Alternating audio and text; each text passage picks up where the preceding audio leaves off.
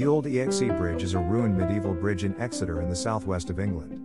Built from 1190 and completed by 1214, it is the oldest surviving bridge of its size in England and the oldest bridge in Britain with a chapel still on it. It replaced several rudimentary crossings which had been in use sporadically since Roman times.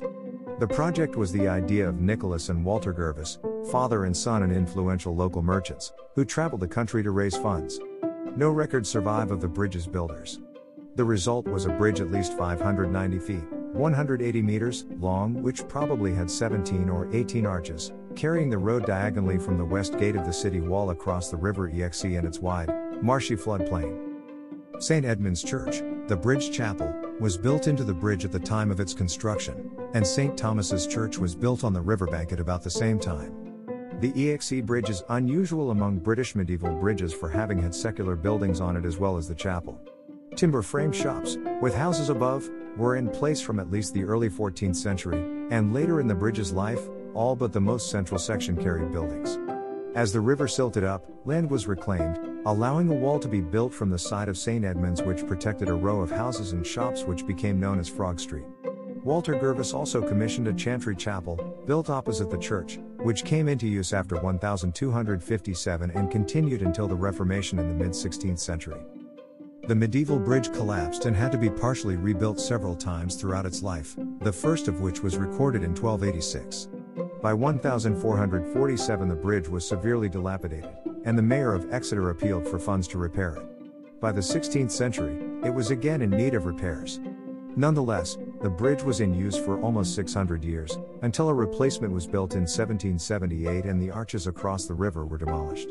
That bridge was itself replaced in 1905, and again in 1969 by a pair of bridges. During construction of the twin bridges, 8.5 arches of the medieval bridge were uncovered and restored, some of which had been buried for nearly 200 years, and the surrounds landscaped into a public park. Several more arches are buried under modern buildings. The bridge's remains are a scheduled monument and Grade II listed building. Background: Exeter was founded as Isca Dumnoniorum by the Romans in the 1st century CE. It became an important administrative centre for the southwest of England, but travel further west, to the remainder of Devon and the whole of Cornwall, required crossing the river Exe. At Exeter, the Exe was naturally broad and shallow, making this the lowest reliable crossing point before the river's tidal estuary. There are records of a crossing from Roman times, most likely in the form of a timber bridge. No trace of any Roman bridge survives. It is likely that, once replaced, the bridge deck was simply left to degrade and any masonry supports would have been washed away by floodwaters. Bridge building was sparse in England through the early Middle Ages, the period following the decline of the Roman Empire until after the Norman conquest of England in the late 11th century. Work on the Pont d'Avignon in the south of France began in the 1170s. London Bridge, over the River Thames on the opposite side of England, was begun around the same time, and was completed in 1209. Several similar bridges were constructed across England in this era, of which Exeter's, London's, and the Dee Bridge in Chester were among the largest examples. Only one other bridge of a similar age survives in Devon, at Clyst St Mary, just east of Exeter. Another exists at Yolnbridge, historically in Devon but now in Cornwall. Until the 12th century, the Exe was crossed by a ford, which was notoriously treacherous and was supplemented by a ferry for foot passengers. According to John Hooker, Chamberlain of Exeter, who wrote a history of the city in the 16th century, around 400 years after the bridge was built, a rudimentary timber bridge existed at the site, but this was also treacherous, particularly in the winter when the river was in flood. Hooker describes how pedestrians were washed off the bridge on several occasions and swept to their deaths.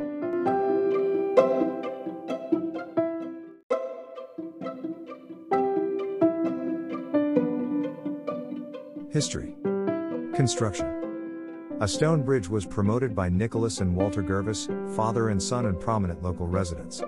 The Gervaises were well-off merchants.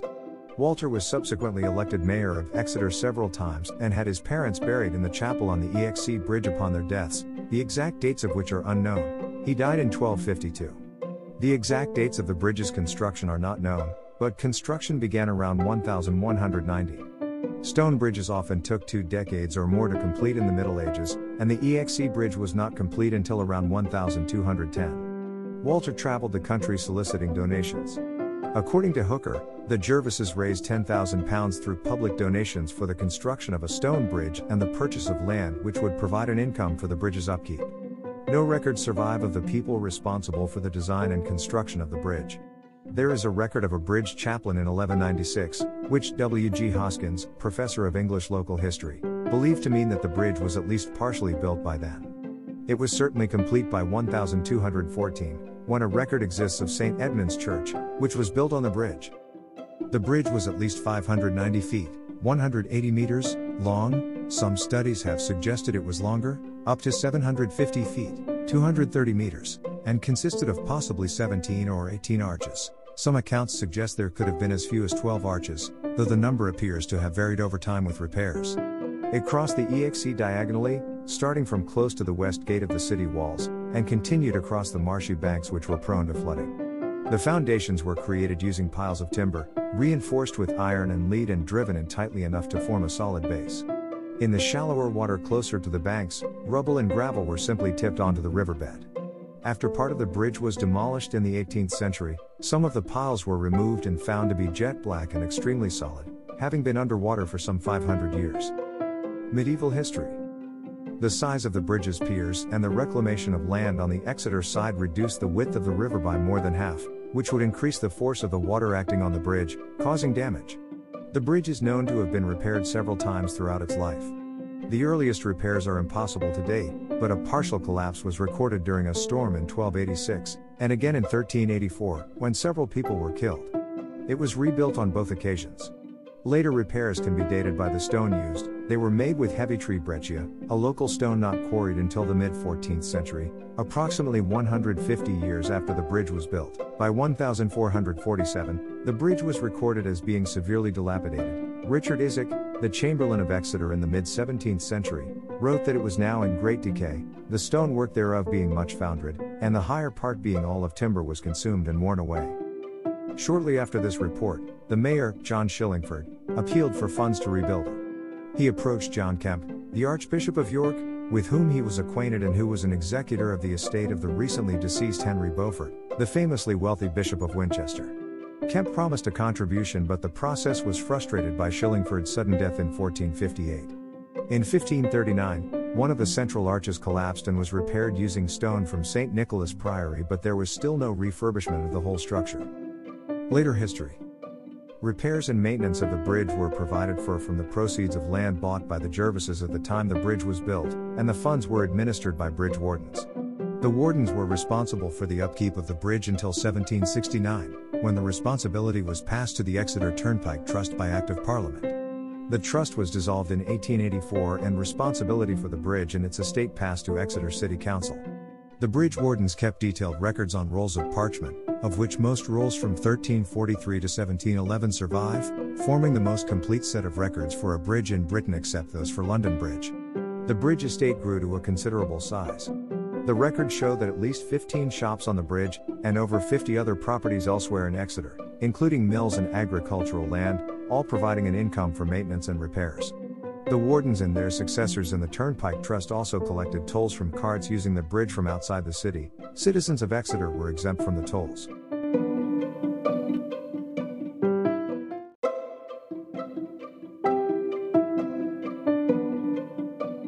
By the late 18th century, congestion around the bridge became a cause for concern. An Act of Parliament in 1773 empowered the trustees to repair or rebuild the bridge, but events overtook the planned repairs when, in December 1775, a fire broke out in the Fortune of War, a pub built on the bridge. The fire consumed the pub and a neighboring house. The pub provided cheap accommodation to local vagrants, and it was believed that upwards of 30 people may have been inside at the time of the fire. At least 9 bodies were recovered after the fire was extinguished. Plans for widening the medieval bridge were considered but dismissed.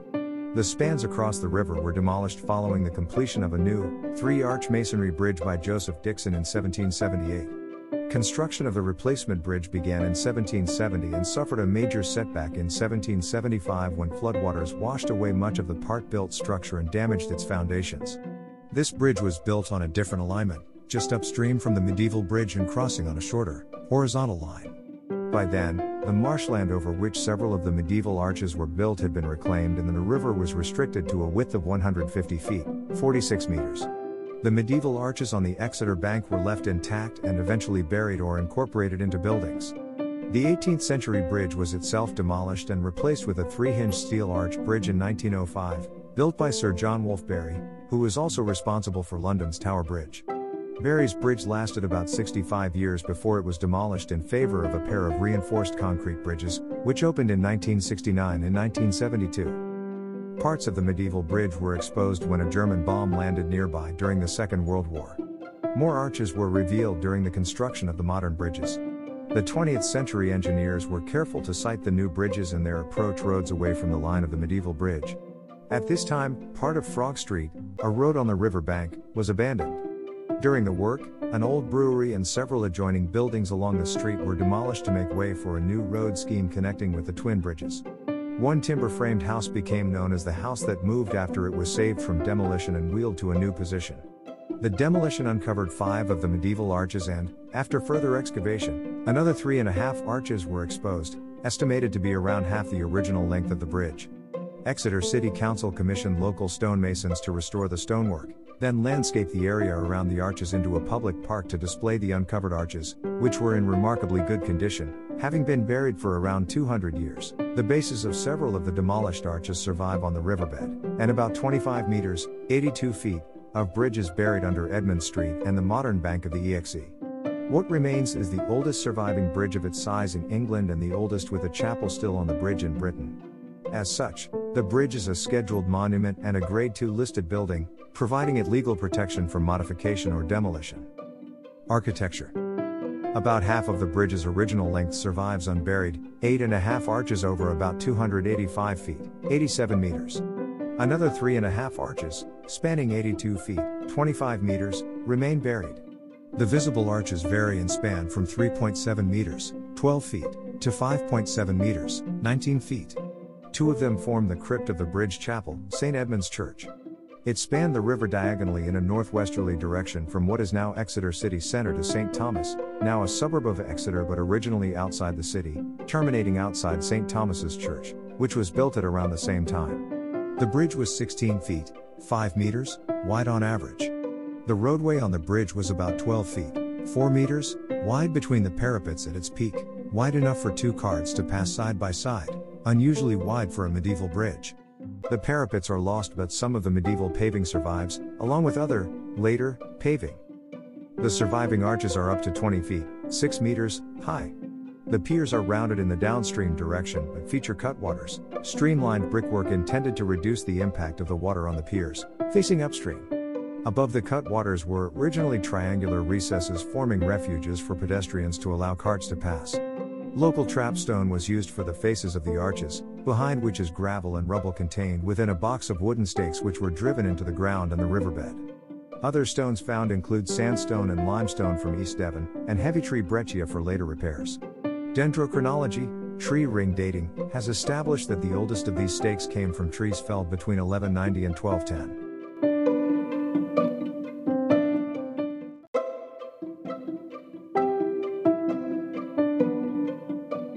The arches are a mix of Norman-style semicircles and the pointed Gothic style. All are supported by ribbed vaults. The pointed arches became fashionable at about the same time as work started on the bridge, and there was some suggestion that the variation was the result of repairs, but archaeological studies in the 20th century proved that the bridge was built with both types of arch. The pointed arches have 5 ribs, each about 1 foot 6 inches, 46 centimeters, wide and spaced between 3 feet, 91 centimeters, and 3 feet 6 inches, 107 centimeters, apart. The rounded arches have 3 ribs, ranging from 3 feet, 91 centimeters, to 3 feet 6 inches, 107 centimeters, wide, and 2 feet 6 inches, 76 centimeters, to 3 feet, 91 centimeters, apart. Churches. Bridge chapels were common in the Middle Ages, when religion was a significant part of daily life. The chapel provided travelers a place to pray or to give thanks for a safe journey, and the alms collected were often used towards the maintenance of the bridge. A church was built on the Exe Bridge, across 2 of the bridge arches, and dedicated to St. Edmund the Martyr. The church was built with the bridge, and its structure is an integral part of it. It had an entrance on the bridge and possibly a second entrance underneath. The first record of a bridge chaplain is from 1196, suggesting that the church may have already been built by that date. A record of the completed church exists from 1214, when it was mentioned in a list of churches in Exeter, along with St. Thomas's Church. It had a rectangular plan, 54 feet, 16 meters, long by 16 feet 6 inches, 5 meters, wide. Its south wall rested on the north side, right-hand side when crossing from the Exeter side, of the bridge, and its side walls rested on the cutwaters, while the north wall was supported by piers rising from the riverbed which had their own cutwaters. The bridge arch below the aisle was blocked in the 17th century, showing that by that time the river did not flow under the church. A seal of the bridge was made for use by the bridge wardens, probably shortly after its opening, showing the outline of St. Edmund's Church, or possibly the Chantry Chapel, with houses on either side. The oldest known document with the seal on was addressed to the mayor of Exeter in either 1256 or 1264. The church was extended several times during the bridge's lifetime. By the end of the 14th century, accumulated silt on the Exeter side allowed a portion of land to be reclaimed, leaving the west wall of the church above dry land. Thus, the north wall was partially demolished to allow an aisle to be added, adding 7 feet, 2 meters, to the width of the church. Work on a bell tower began in 1449 after Edmund Lacy, the Bishop of Exeter, offered indulgences in exchange for financial contributions. Indulgences, in which senior clergymen offered reduced time in purgatory in exchange for acts of charity, were a common method of funding bridges in the Middle Ages. Further extensions followed in the 16th century, by which time the area of land reclaimed from the river had grown, and several of the bridge arches were on dry land. It is likely that there was little or no water flowing under the arches supporting the church by this point, except during winter floods. The church was struck by lightning in 1800 and largely rebuilt in 1834, then severely damaged in a fire in 1882 and repaired the following year, though retaining much of the ancient stonework. Another fire in 1969 left the church in a ruinous state, and it was partially demolished in 1975 when the Exeter Inner Bypass was constructed, which many thought was an act of corporate vandalism. Most of the later additions were subsequently removed, but the medieval stonework was preserved. Although ruined, the tower survives at its original height, the only intact part of the church. On the opposite side of the bridge was a smaller chantry chapel, a chapel employing a priest to pray for a given period of time after a person's death, to aid that person's passage to heaven, built for Walter Gervas and dedicated to the Blessed Virgin Mary. Upon his death in 1257, Gervas left an endowment of 50 shillings a year for a priest to hold 3 services a week to pray for him, his father, and his family. The chapel continued in use until at least 1537 but was destroyed in 1546 during the dissolution of the monasteries. Only stone fragments from the foundations survive. According to Hooker, Gervas and his wife were buried in another chapel, attached to St. Edmund's Church, in which there was a handsome monument to Gervas's memory. This chapel was alienated from the church during the Reformation and converted into a private house. The monument was removed and defaced. Only the foundations of the chapel remained by the 19th century.